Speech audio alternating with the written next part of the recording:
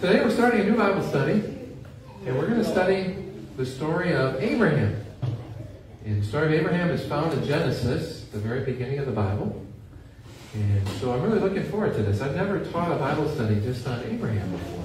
So I'm looking forward to, you haven't taught a Bible study either. That's great. So we're looking forward to the chance for me to study something new and for you too, and be getting us into God's Word from the book of Genesis. Just to start, I have a few introductory things about Abraham today.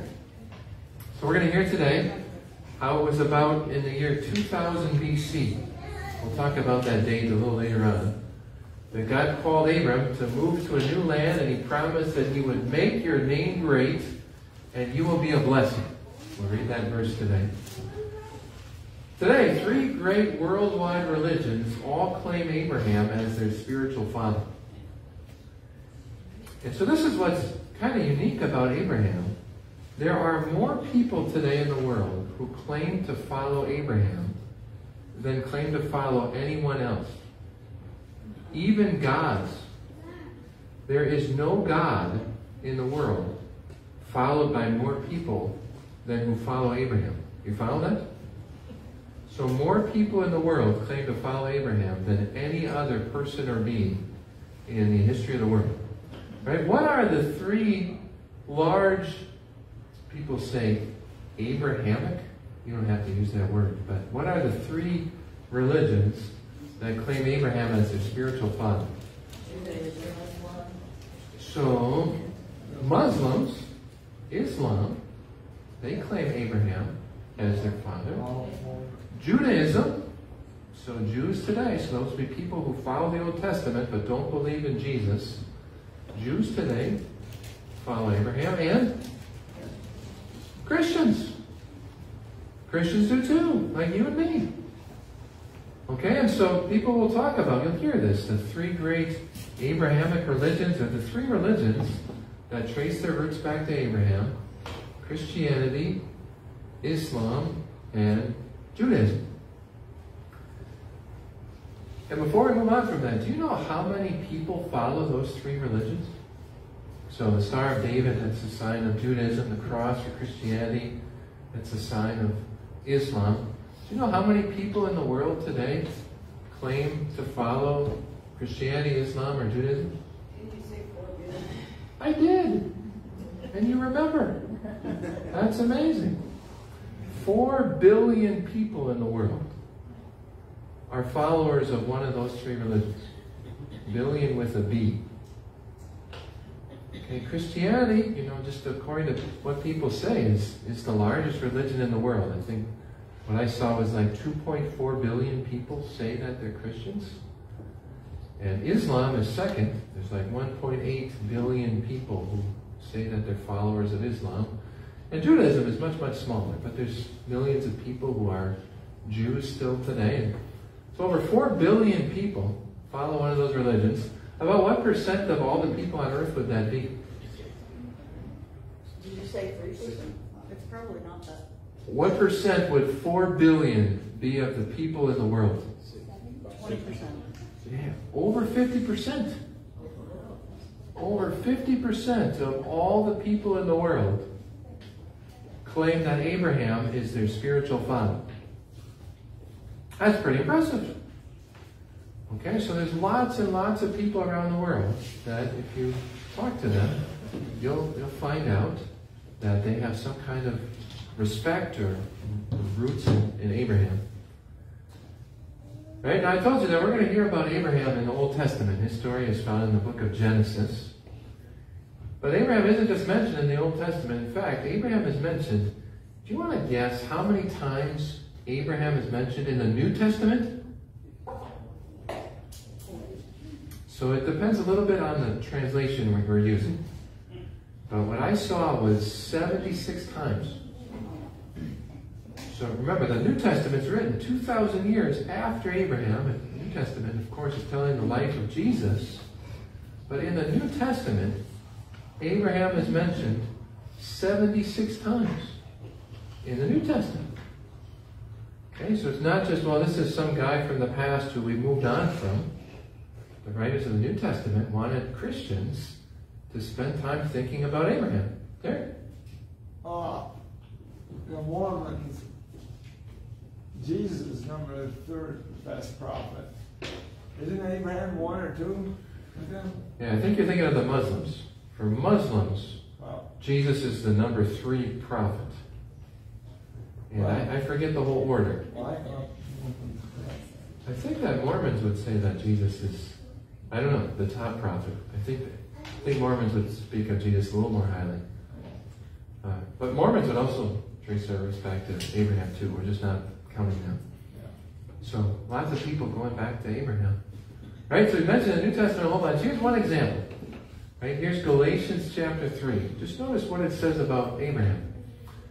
Understand then that those who have faith are children of Abraham. Scripture foresaw that God would justify the Gentiles by faith and announce the gospel in advance to Abraham. All nations will be blessed through you. So those who rely on faith are blessed along with Abraham, the man of faith. So just from this one place in the New Testament, I want you to know 2 things about Abraham. First of all, how does it describe Abraham? It's just the man of faith. So we're going to hear a lot about Abraham. What the Bible really picks up on with Abraham is someone who believed God's promises.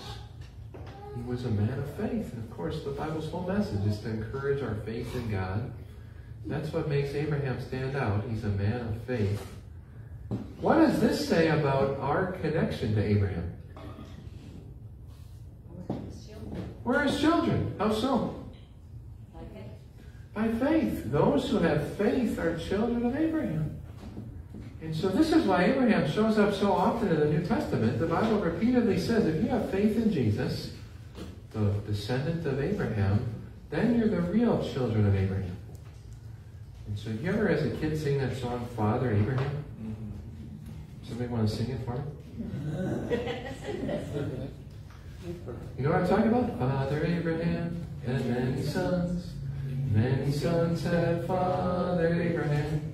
I am one of them, and so are you. So let's all praise the Lord. Then you start moving your hands and stuff like that. I get lost. Right? But that's a true song for Christians to sing.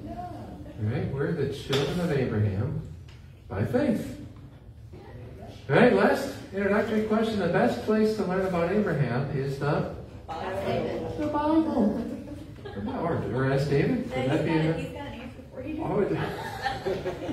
So if we get stumped, we know where to go. That's what we know where to do. So the best place to learn about Abraham is the Bible. Now, sometimes, I jokingly say, well, you should just Google things.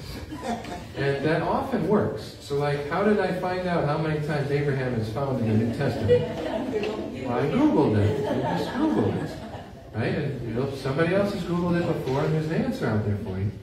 But I was interested as I was studying for this. I went on I forget which site it was, but one of the online encyclopedias. So not just some random blog. It was an encyclopedia online. And look up Abraham. And like the first thing it said was, well, there's very little information available about the life of Abraham. And I just read that and I thought, like, what do you mean? And it kind of went on. We don't have any reliable sources to really tell us anything about the person Abraham. So we just have to guess. And I was like, there's the Bible, which tells us a lot about Abraham, a lot more about Abraham than most other people from ancient history. It just was interesting how this internet site, it was an official encyclopedia. It was going to refute, we are not going to look at the Bible. Right? No way we're looking at that. And so, well, what can we know about it? Well, if you're not going to look at the Bible, there's really no point to try to study Abraham. Because what we learn about Abraham is all from the Bible. And even what the Quran, so the Muslim holy book, which comes long after the time of the Bible, Muhammad clearly just copied much of what the Old Testament said, just changing the things that he wanted to make relate to himself. And so, if you want to hear about Abraham, we got to read the Bible.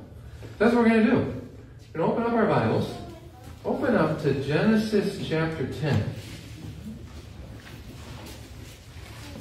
So for the next few weeks, it should be easy to find the things you want to look up in the Bible. And we're going to be in the book of Genesis.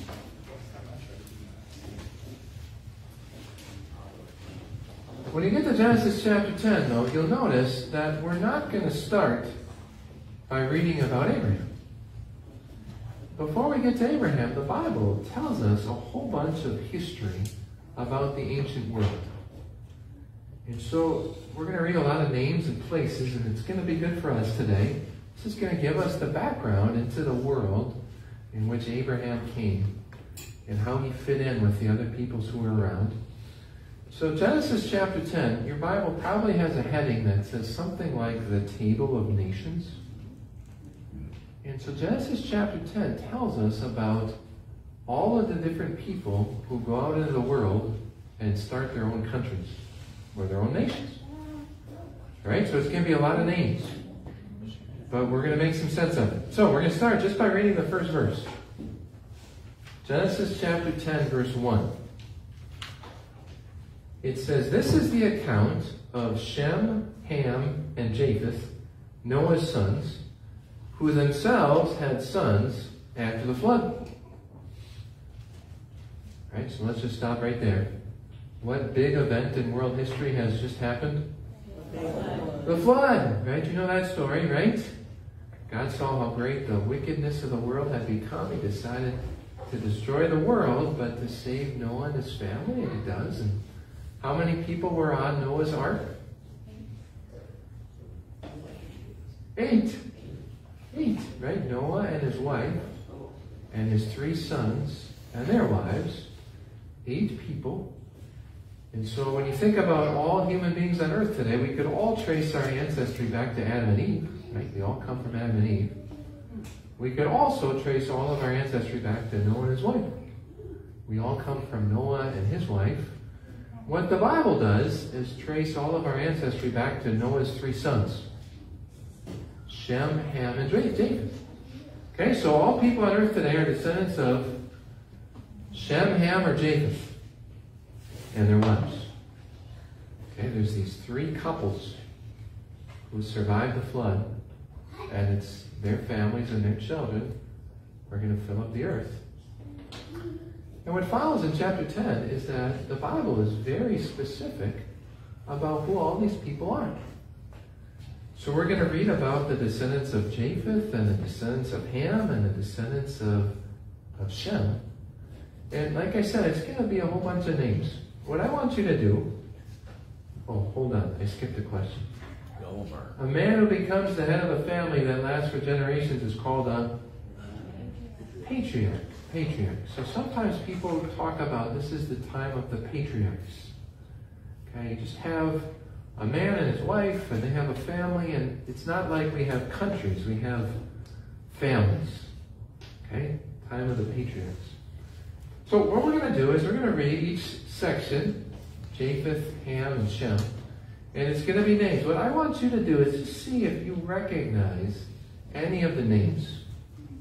Okay, so you're going to hear about this son and that son, and just try to, for each one, make a note. Do I recognize in any way this name? Right? The first one's the shortest one. So the Japhethites. So chapter 10, starting with verse 2. The sons of Japheth, Gomer, Magog, Madai, Javan, Tubal, Meshach, and Tiras.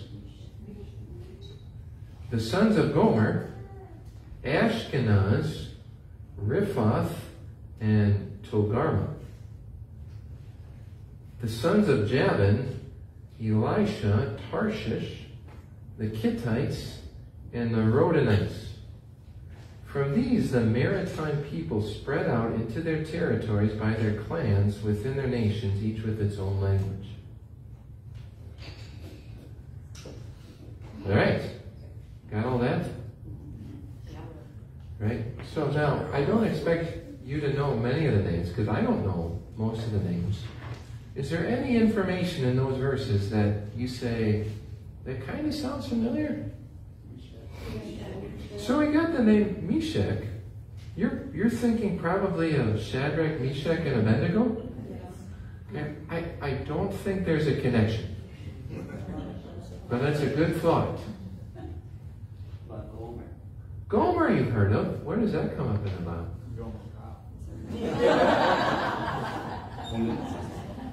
Yeah, way later on. Here's where Gomer shows up in the Bible. Gomer is a prostitute that the prophet Hosea is commanded to marry.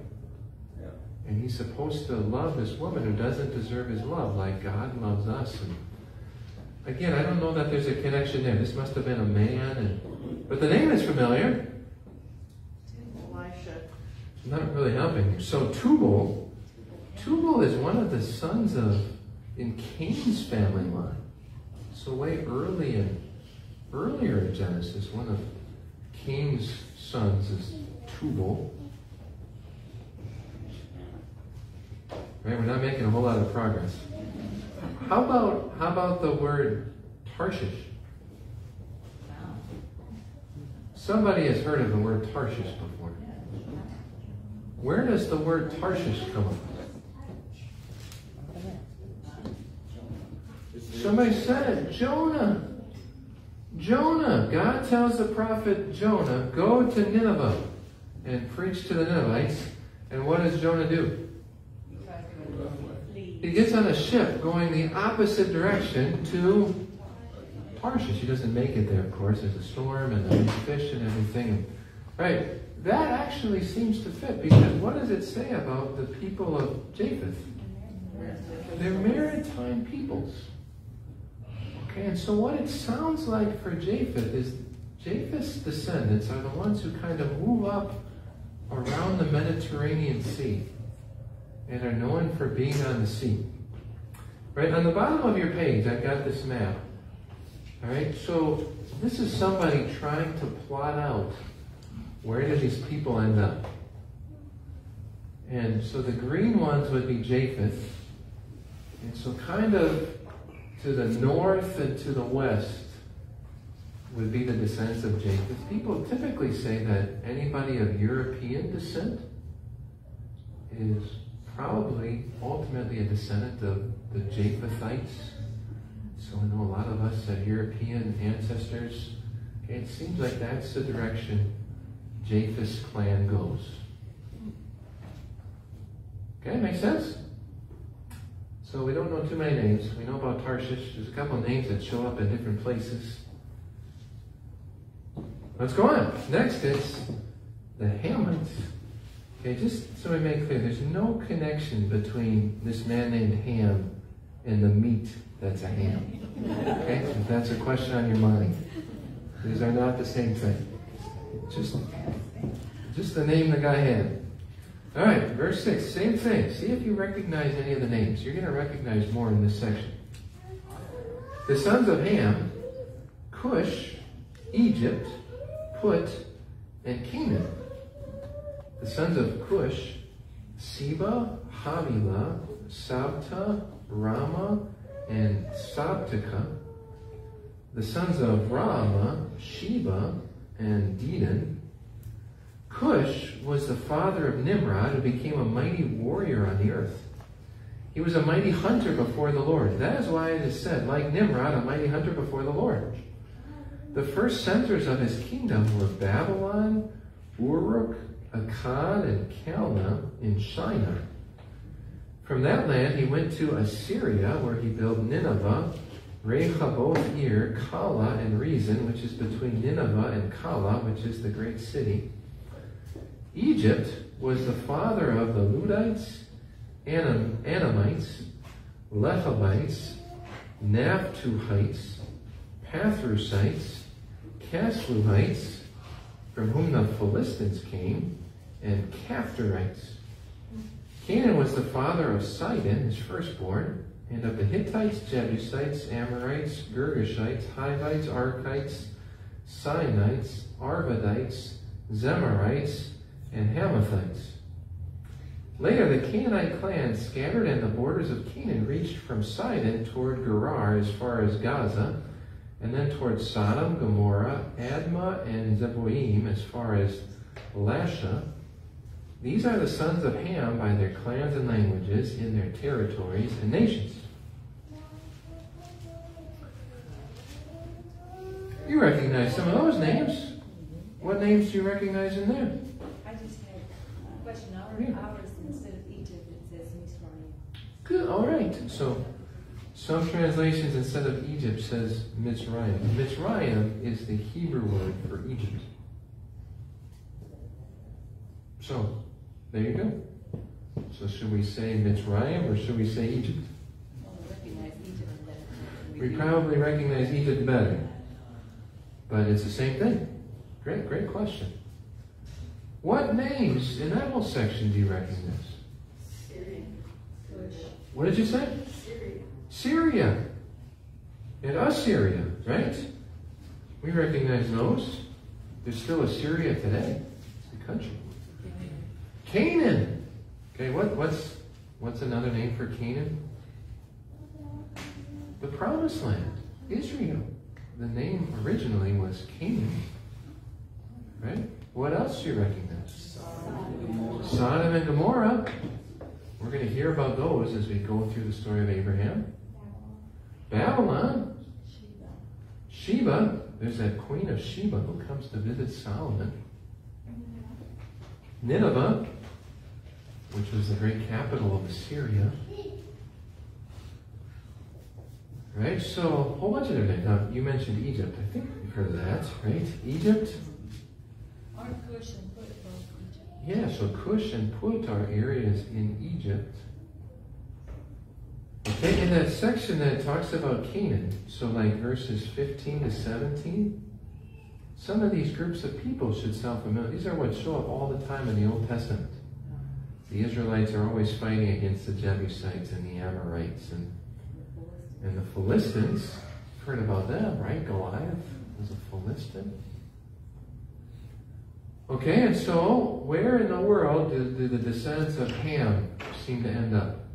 All over. They seem to be all over. Especially though, what areas might we point to? So here's our map again. So the descendants of Ham are the ones in the tan or the orange. So you've got some who go down to Africa, right? Egypt is in Africa. You've got these in Canaan, which we think of as Israel today, but the Philistines, the Canaanites, the Amorites. It mentions the Hittites, and then even we probably could have some circles over here because it mentions Babylon. Babylon is way over here. And so the Hamites seem to be in like Palestine and Africa and then partly into the Middle East, as the Bible describes it. Right? Follow all that? Last, we've got Shem. So verses 21 and following. Sons were also born to Shem, whose older brother was Japheth. Shem was the ancestor of all the sons of Eber. The sons of Shem, Elam, Asher, Arphaxad, Lud, and Aram. The sons of Aram, Uz, Hul, Gether, and Meshech. Arphaxad was the father of Shelah, and Shelah the father of Eber. Two sons were born to Eber. One was named Peleg, because in his time the earth was divided. His brother was named Joktan. Joktan was the father of Almoda, Sheleph, Hazarmaveth, Jerah, Hadoram, Uzzal, Dikla, Obal, Abimael, Sheba, Ophir, Havilah, and Jobab. All these were sons of Joktan. The region where they lived stretched from Mesha towards Sephar in the eastern hill country. These are the sons of Shem by their clans and languages in their territories and nations. These are the clans of Noah's sons according to their lines of descent within the nations. From these the nations spread out over the earth after the flood.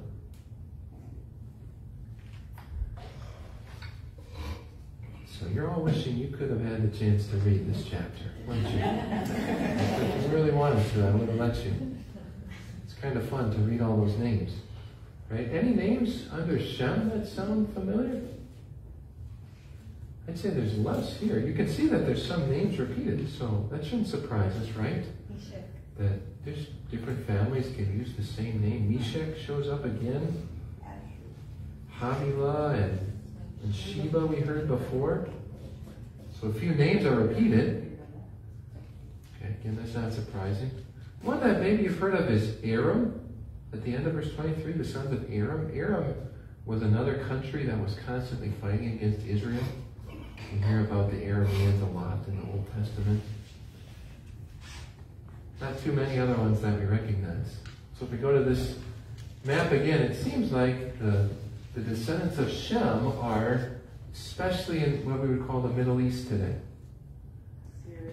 And so Syria, Iraq, Saudi Arabia, those areas seem to be where the descendants of Shem headed to.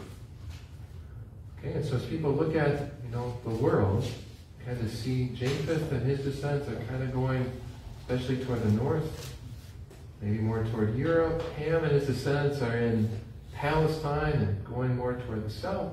Shem and his descendants are especially in the Middle East. And of course, there's a whole bunch of people groups today that we'd say, well, I don't really know, right? They all come from one of these. Follow all that? Okay, there's a lot that we can't say. A little we can. John? What did it mean by the earth was divided? Excellent question. People debate that all the time. There's nothing else that's told us about that. So was this talking about some kind of a natural disaster? Or was it just talking about different groups of people being divided? The next story is the Tower of Babel. And so is it talking about the days of the Tower of Babel? After that, everything's really divided. There just isn't any more details told us. Dave? There's an interesting book called The World That Perished. I think it's over there in the library. It suggests that perhaps when the floodwaters receded, there was something called Pangea, which is the entire all landmass of water, and then suddenly the continents drifted apart when the water receded. It's a huge hydro phenomenon that occurred. So the thought is that's probably Another possible explanation. Yeah, good question. Right, so this is the Table of Nations. And one takeaway from this is, people today often will say, well, the Bible is just a myth. Right? Just a legend. It's just made up. Right? Is this chapter how made up legends and myths go? Not at all. Right? Made up legends and myths don't have specific names and places. They say, well, once upon a time, or long ago, there was this one guy named. And the Bible, obviously, whoever wrote this, which was Moses, we know, Moses considered this real history. And he's saying these are real people. It's a real generations. They go into real places. If you read this chapter, you can understand the history of the world. Okay, the Bible is not written as a myth. It's written as a real history book that was meant to teach people about history. Yeah. In the beginning of the book, it lists Shem, Ham, and Japheth, and that's usually the way in that order. Mm-hmm. But then it lists Japheth first, Ham, and then Shem. Excellent. So the different order of the names, sometimes it's Shem, Ham, and Japheth. When it's actually listed, it's Japheth, Ham, and Shem. Right? It seems like the oldest was Japheth. Okay? The one that's listed last, though, is Shem, because it's from Shem that Abraham's going to come. And we'll see why in just a little bit. So it seems like the different ordering, sometimes they're listed probably in birth order. Japheth, Ham, Shem, perhaps. And then other times they're listed in, like the Bible often does, kind of salvation order, which would bring Shem to the front. Good question. Kathy? There's a lot of sites where they didn't believe in God. Mm-hmm. And is there places that are improved? Yeah, so there's even today you can go and see a lot of these different sites, and sadly a lot of places don't believe in God, and not all these descendants believe in the true God either. And that's a sad thing. Well, even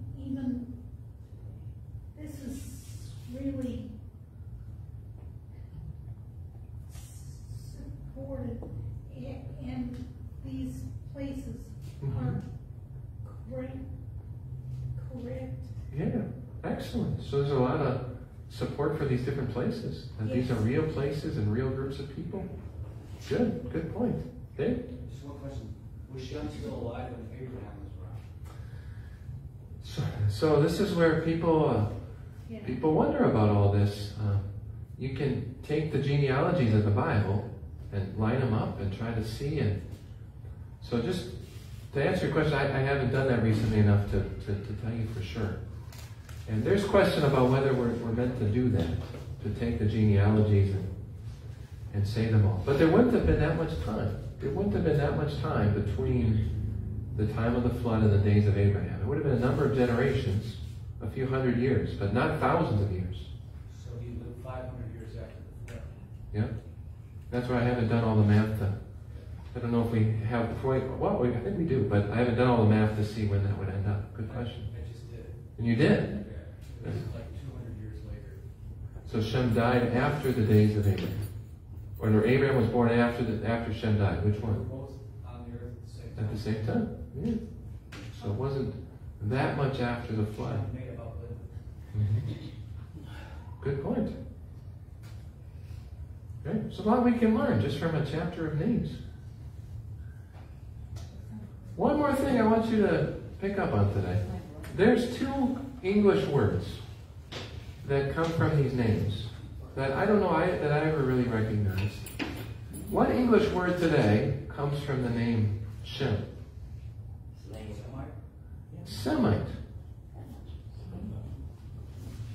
You say, I don't hear that word. You hear that word all the time. When do you hear the word Semite? Usually there's another word in front of it. Anti-Semitism? What does that mean? Anti-Jewish feelings, anti-Semitism. It comes from this name, Shem. Descendants of Shem are called Semites.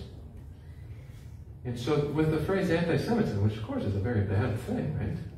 To be against a group of people, this isn't a good thing. But it's more specific than what the word really means.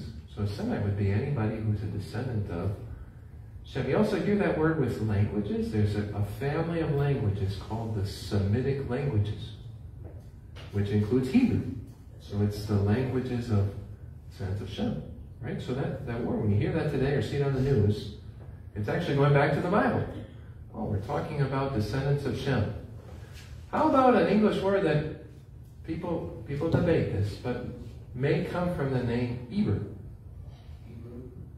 Hebrew. The Hebrews. People do debate. Where does the name Hebrew come from? Like the Hebrews are Abraham's descendants are the Hebrews. One of the suggestions is that it comes from the name of this guy, Eber. Eber's descendants are the Hebrews.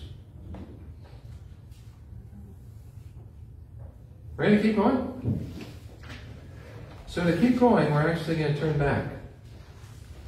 Because we're going to read one story that comes before this. Turn to the end of chapter 9.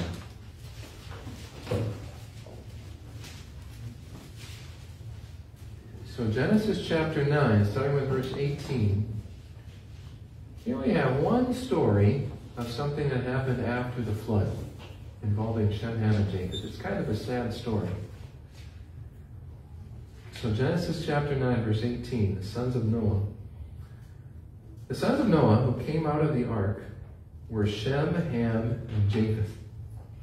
Ham was the father of Canaan. These were the three sons of Noah, and from them came the people who were scattered over the whole earth. Noah, a man of the soil, proceeded to plant a vineyard. When he drank some of its wine, he became drunk and lay uncovered inside his tent. Ham, the father of Canaan, saw his father naked and told his two brothers outside. But Shem and Japheth took a garment and laid it across their shoulders. Then they walked in backward and covered their father's naked body. Their eyes were turned the other way, so that they would not see their father naked.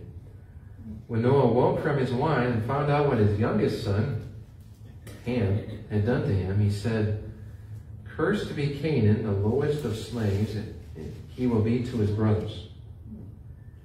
He also said, "Praise be to the Lord, the God of Shem. May Canaan be the slave of Shem, May God extend Japheth's territory. May Japheth live in the tents of Shem, and may Canaan be the slave of Japheth. After the flood, Noah lived 350 years. Noah lived a total of 950 years, and then he died. So we hear a little more about their ages. So it tells us that Ham was the youngest one. Okay? And it's kind of a sad story. Noah plants a vineyard. This is a sign of things being good after the flood. And he gets drunk. Of course, it's not a good thing. People ask, maybe he hadn't drunk wine for a long time. People try to excuse it away. It doesn't seem like there's any reason to. He gets drunk, and that's a bad thing. And he's naked, and his son Ham seems to make light of it. Goes and tells his brothers. The brothers say, no, we're not dealing with this. And so they cover him up, Noah, and don't make a big deal out of it. And so when Noah wakes up, he says, Ham, you're gonna be punished because of this. And Shem and Japheth, you're going to receive the most blessings. Okay, follow that story? And so we're never told exactly, well, this is where Shem becomes the father of the nation of Israel, but people point to this story as Shem is praised for what he does here with Noah. And it seems like from this point on, when we hear about Shem, he's the one that we're going to focus on. And then Ham here is said, well, you did something that was wrong, and this is going to be carried out in your descendants. And what descendant of Ham especially gets pointed out again and again here? Canaan. Canaan, which of course is important to the Israelites reading this, because all of the nations around Israel were the Canaanites. Okay, and so God's pointing out this is why there's this constant conflict between the Israelites and the Canaanites. Follow all this? Well, if he was passed out drunk, how do you know Ham made fun of him? And so somebody must have told him the story after it was all done. You're right. And somehow he must have heard how this all went after it happened. Right? So from this, it seems like we're hearing that Shem is going to be especially blessed by the Lord.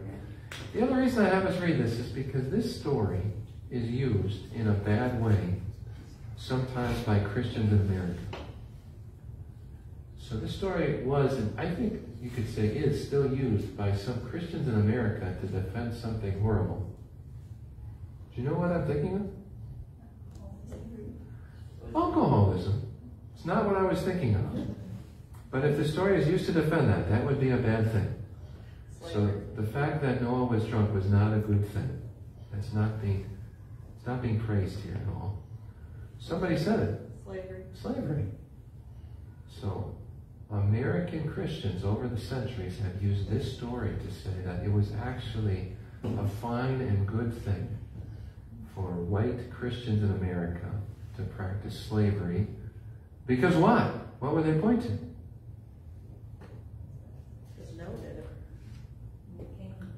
Well, it says the descendants of Ham are going to be slaves to the descendants of Japheth and Shem. And so slavery in America is just fulfilling what God said in the Bible. This was a good thing. And I'm telling you, that's not right. Okay? What? Just from what we read, makes it very clear this is not talking in any way about American slavery. Whom does it say is going to be the servant of whom?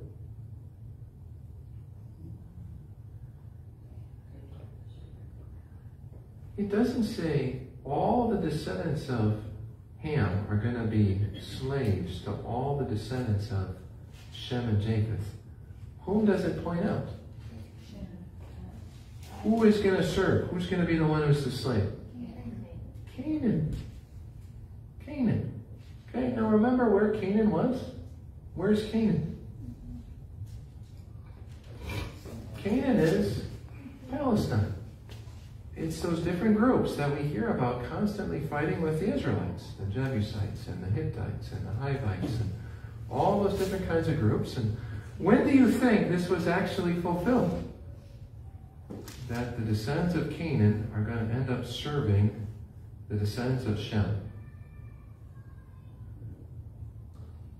So we're going to hear about Abraham, Isaac, and Jacob. They go down and they're slaves in Egypt for a long time. They come out of Egypt. Moses leads them and he dies. Joshua leads them into the promised land.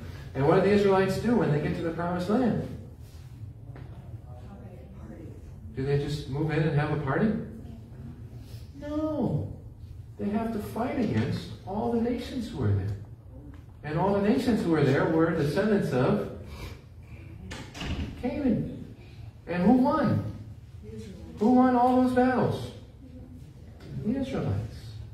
Okay, so this has nothing to do with taking people from Africa and making them slaves in the United States. To say that this justifies that is just, it's wrong. It's repulsive.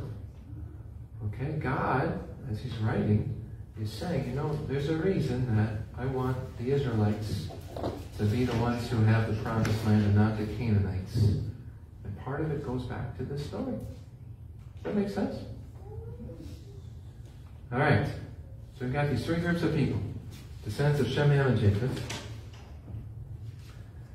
Let's move on to get closer to Abraham. So turn to chapter 11. We're skipping the Tower of Babel. Not because it's not important, but because maybe we'll cover that another day. So in chapter 11, the story zooms in on the descendants of Shem. Here's what Dave was referring to before about the different years of people. So Genesis chapter 11, starting with verse 10. It says, this is the account of Shem's family line. 2 years after the flood, when Shem was 100 years old, he became the father of Arphaxad. After he became the father of Arphaxad, Shem lived 500 years and had other sons and daughters. When Arphaxad had lived 35 years, he became the father of Shelah. After he became the father of Shelah, Arphaxad lived 403 years and had other sons and daughters. When Shelah had lived 30 years, he became the father of Eber. And after he became the father of Eber, Shelah lived 403 years and had other sons and daughters. When Eber had lived 34 years, he became the father of Peleg. And after he became the father of Peleg, Eber lived 430 years and had other sons and daughters. When Peleg had lived 30 years, he became the father of Reu. After he became the father of Reu, Peleg lived 209 years and had other sons and daughters. When Reu had lived 32 years, he became the father of Serug. And after he became the father of Serug, Reu lived 207 years and had other sons and daughters. When Serug had lived 30 years, he became the father of Nahor. And after he became the father of Nahor, Serug lived 200 years and had other sons and daughters. When Nahor had lived 29 years, he became the father of Terah. And after he became the father of Terah, Nahor lived 119 years and had other sons and daughters. After Terah had lived 70 years, he became the father of Abram, Nahor, and Haran. Whew. Lots more names. Okay, so this is how the Bible talks about genealogy. Somebody becomes the father of. Right? Often a Bible will have a footnote that the word father of, it seems like in Hebrew it could mean grandfather of or ancestor of. We're not necessarily always talking about one generation to the next. Here though it is pretty specific at a certain age, having it seems like your firstborn son. Another thing people note is that after the flood, what happens to people's lifespans little by little? They get shorter. Okay, and now this is something the Bible doesn't explain this to us. Before the flood, we hear about Adam and Methuselah. They're living 900 years. Noah lives 950 years. After the flood, it's not like suddenly people live 80 years. But over a few generations, now you're not living 900 years, you're living 400 years, and then you're living 200 years, and it's about the time of Abraham, a little after. Abraham lives till about 175, I think, is when he dies, but it's kind of after that time that you get to where it is today. And so what's different or what changed? And the Bible doesn't explain that to us. Clearly, the flood impacted something, and after the flood, conditions weren't the same as they were before. People don't live as long, and that shouldn't surprise us. But how long was actually a year? It never says. You think of a year as 365 days, but it could have been a lot different back then too. So. Yeah, although it's all written by the same person. So remember, Genesis is all written by Moses in Exodus, Leviticus, Numbers, Deuteronomy. So that's where the word year seems to be used the same way throughout all of those books. So we'd be a little cautious to say, well, in this part, a year is a really short time, so that's why there's so many. And then it seems like a year is a determination that really God set into creation. It's, how long. I mean, a year is it's an identifiable thing. How long it takes the earth and the sun and different things to move around, the seasons to change. And so it's used probably the same amount of time, but that doesn't help us explain how did people live such a long lifespan, and the Bible doesn't tell us. Again, that book I referenced, The World that Perishes, is a pretty good book. It's pretty short, and I'm going to read it. But it talks about the firmament, and it was a water vapor barrier over the earth that protected us from radiation, more or less. And when the rain came down, it came from the firmament, and so the firmament that the Bible speaks of doesn't exist anymore. So it was like one big bubble, like the Garden of Eden. And so that's the theory. I'm not saying that's true, but it makes sense. Yeah, so there are different things that people suggest. I like how you put it, that that's just a theory. The Bible doesn't say this, but it's possible. You also explain why carbon, 14 radiography dating is off, because the amount of radiation hitting the Earth during the firmament in the pre-flood times was much, much less, making things appear much, much older due to decay study on carbon. So these are some of the ways people give possible explanations. They just have to be careful not to say, well, it has to be that way, because we don't know. But these things are true. People lived a longer life. There was a big flood, impacted the whole earth. After that, lifespans start to shorten. And we see that here in Abraham's family line.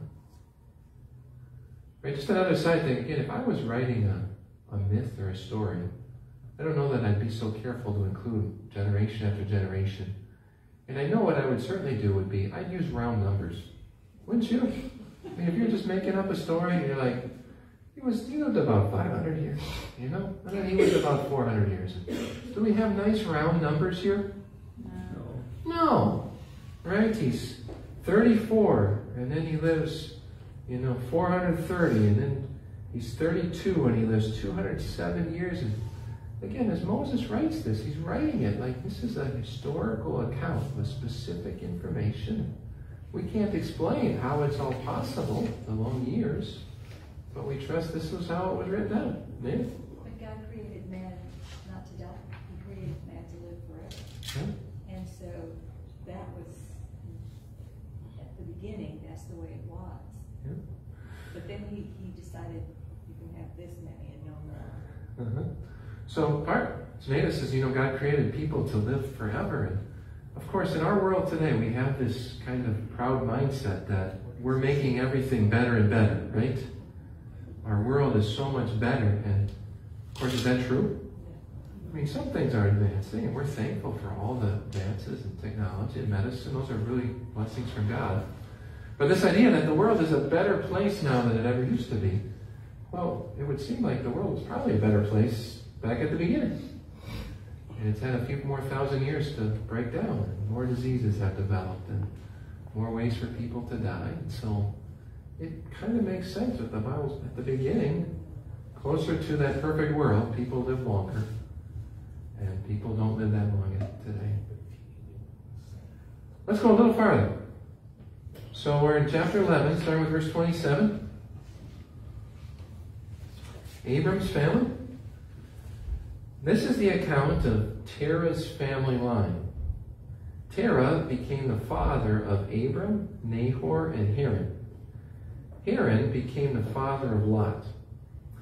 While his father Terah was still alive, Haran died in Ur of the Chaldeans in the land of his birth. Abram and Nahor both married. The name of Abram's wife was Sarai. The name of Nahor's wife was Milcah. She was the daughter of Haran, the father of both Milcah and Iscah. Now Sarai was childless because she was not able to conceive. Terah took his son Abram, his grandson Lot, son of Haran, and his daughter-in-law Sarai, the wife of his son Abram, And together they set out from Ur of the Chaldeans to go to Canaan.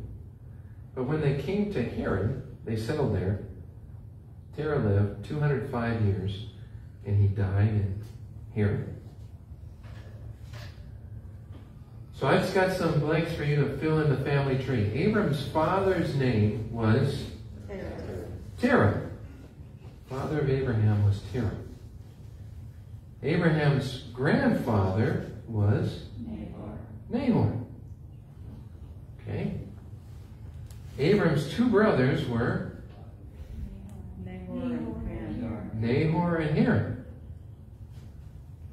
Okay, so clearly Abram's father, Terah, names one of his sons after his father, after the grandfather, which happens. So Nahor and Haran.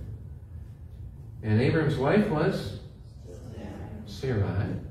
And then we're going to hear a lot about Abram's nephew. I don't have a blank for that, but his nephew's name was Lot. And why was Lot kind of hanging around with Abram? Because his father died. Okay, so he didn't have his own family to hang around with, and so Lot is going to travel around with Abram. Follow all that? Right now on your study sheet, I have Abraham was born about the year. And I kind of like dates, you can maybe tell. And so people wonder, when was Abraham born? Okay, of course it doesn't tell us the date, right? So this is a place where if you really want to do a lot of study, you can try to piece a lot of dates together. Right? Here's the dates that you'd have to piece together to find out when Abraham was born. Right? I've got it listed on your sheet for you too. So you have to work back from the Exodus from Egypt, from the days of Moses. Right? Because then we have some dates. The Israelites were in Egypt for 430 years. Okay? Joseph was 37 years old when his family moved to Egypt. So you have to add 37 on to 430. Joseph was the 11th of Jacob's 12 sons. Now here we don't have a year, so we're not sure how long after Jacob got married was Joseph born. There's a little gap there, we don't know. Jacob was at least 40 years old when he got married. We actually know that because Jacob's twin brother Esau was 40 years old when he got married, and Jacob got married after Esau did. Isaac was 60 years old when Jacob was born. Abraham was 100 years old when Isaac was born. Okay, did you piece all that back together? Okay, so we're just using the dates the Bible gives us. And so what you end up with, when Abraham was born, about 675 to 700 years before the Exodus from Egypt. Okay, and the uncertainty is this one detail of, we have this span from when Jacob gets married until when Joseph is born. And we're not sure how many years that is. Right? So if you add 675 to 700 years before the Exodus, what year do you get? You have to ask another question first, right? What question do you need to ask? When was the Exodus? Okay, and there's a huge debate among scholars today about when the Exodus was. The traditional date for the Exodus is 1446 BC. And so most scholars who believe that the Bible's true and take it at face value believe that the Exodus happened in 1446 BC. Okay, there's some other more modern scholars today, especially those who don't hold to the Bible so much, who insist that the Exodus had to be later than that, like the 1200s BC. But if you use 1446 BC and then you add 700 years to that, about what year was Abraham born? About 2146 BC. Okay, now since I'm such a nice pastor, when I talk about Abraham, what year do I usually use with Abraham? It's 2000 BC. Okay, although 2000 is more closer to when he died, but Abraham was around about 2000 BC. Right? What's the deal with the different names for Abraham and Sarah?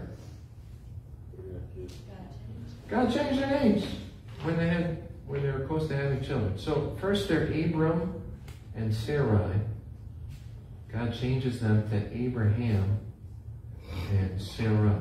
Just don't be confused with the differences in names. Right? Terah's family moved from where to where? Ur to Haran.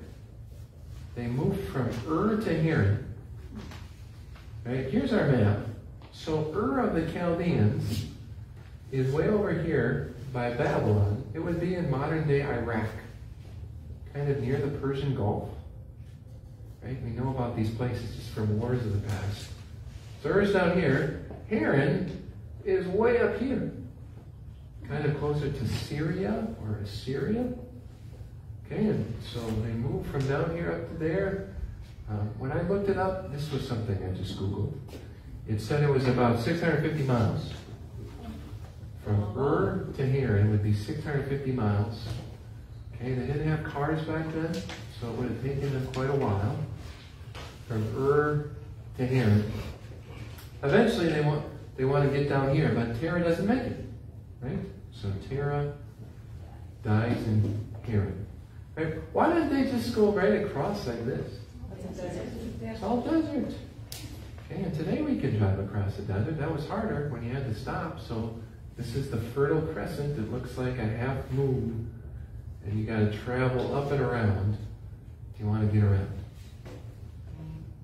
All right, we're going to read one more story. Actually, the best part, to prepare us for our next week's class. So in chapter 12,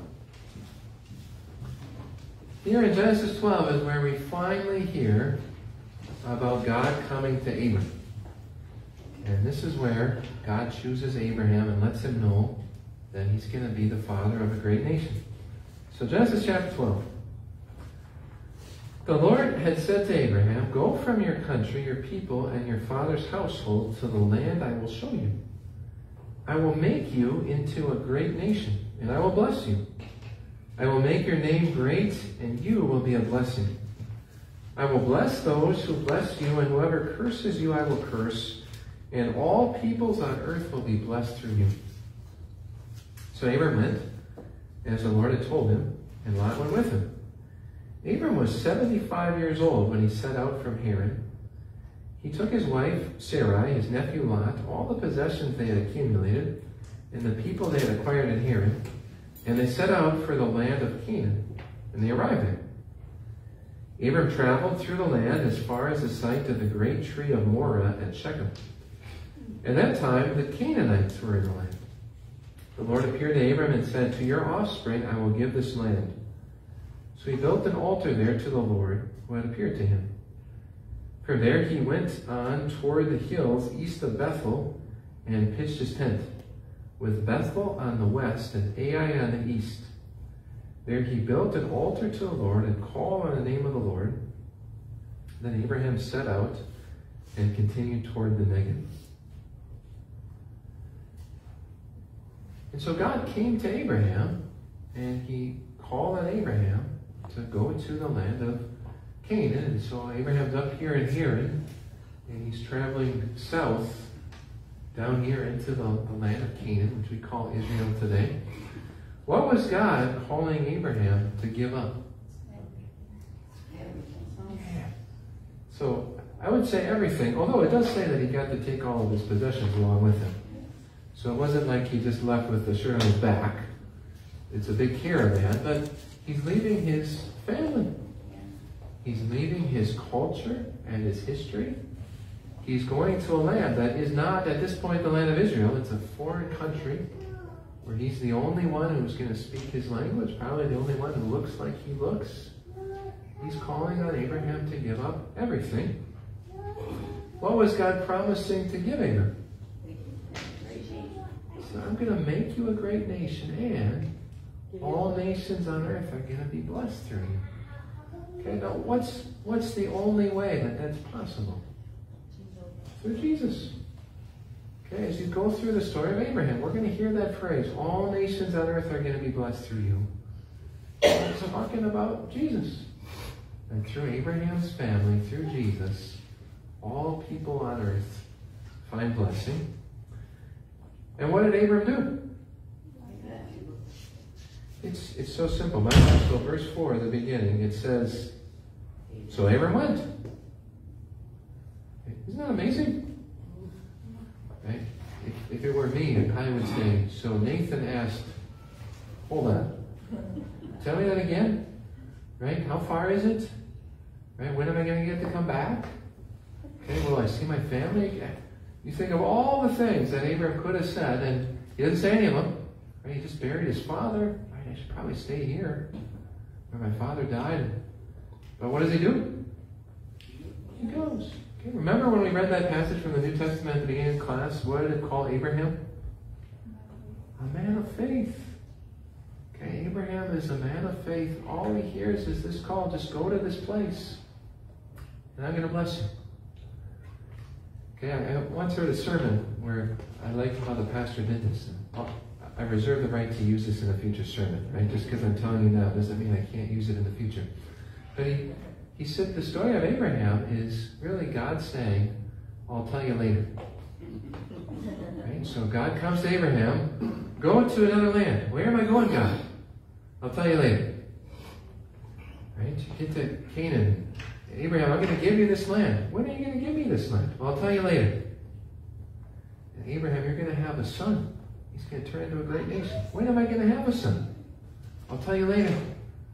That's the whole story of Abraham. Over and over, I'll tell you later. And each time, what did Abraham do?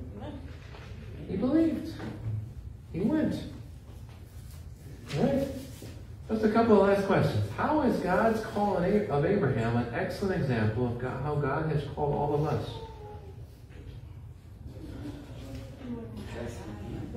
Excellent. He wasn't looking for God. God was looking for him. Right? What does it tell us about all the good things Abram did to deserve God having him be his special nation? Nothing. Nothing. Abraham hadn't done a single thing. In fact, as we go through the story, we're going to hear it sounds like Abraham's father and ancestors were idol worshippers. And so God tells Abraham, I called you away from the false gods of your ancestors. And so we don't even know for sure that when Abraham was called, that at that moment he even believed in the true God. Right? It seems like his family were people who didn't know who the true God was. But when he hears God's voice, Abraham believes it's all by God's grace. Right? So people ask, why was the nation of Israel in the Old Testament God's special people? What's the answer? By grace. Just by grace. God could have chosen any nation, right? Could have chosen any group of people. Okay, for those Israelites, the Old Testament was a constant reminder, you are what you are just by the grace of God, and that's the same for us today. Why are you a Christian today? Because you're better than everybody else, right? By the grace of God. Right? Why is it that you believe in Jesus and some other people don't? Because you're so much stronger than they are, right? It's by the grace of God. I can't explain it. Right? It's just by the grace of God. And how is Abraham's response to God's call? An excellent example of our response to God's word. He believed it. He just did what God said. Okay, and so this is what makes Abraham such an applicable and powerful story for us to study. It's really the story of each of us. Just out of the blue, for reasons we can't understand. God says, Abraham, I love you. I'm going to make you my special nation. And Abraham said, I believe you. And that's us and God in each one of our lives, right? I'm going to make you mine through baptism. And we say, okay, I believe you. That sounds good. This chapter is very important to the rest of the Bible because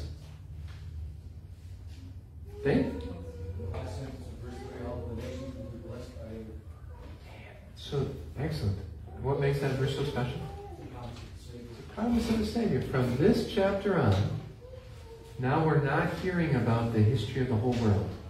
Who are we hearing about? Jesus. The history of Jesus' family.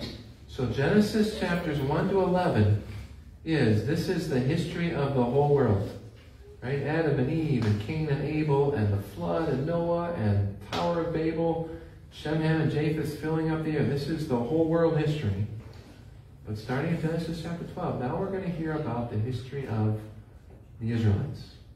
Because it's focusing in on Jesus. This is the story of the nation that Jesus comes from. This is what we're going to do the next maybe 7 or 8 weeks. There's a lot that the Bible says about Abraham. Let's walk through the story of Abraham. There won't be so many names every time and genealogies. But hopefully you can see how this is really a beneficial thing. To study what the Bible says, even those long lists of names.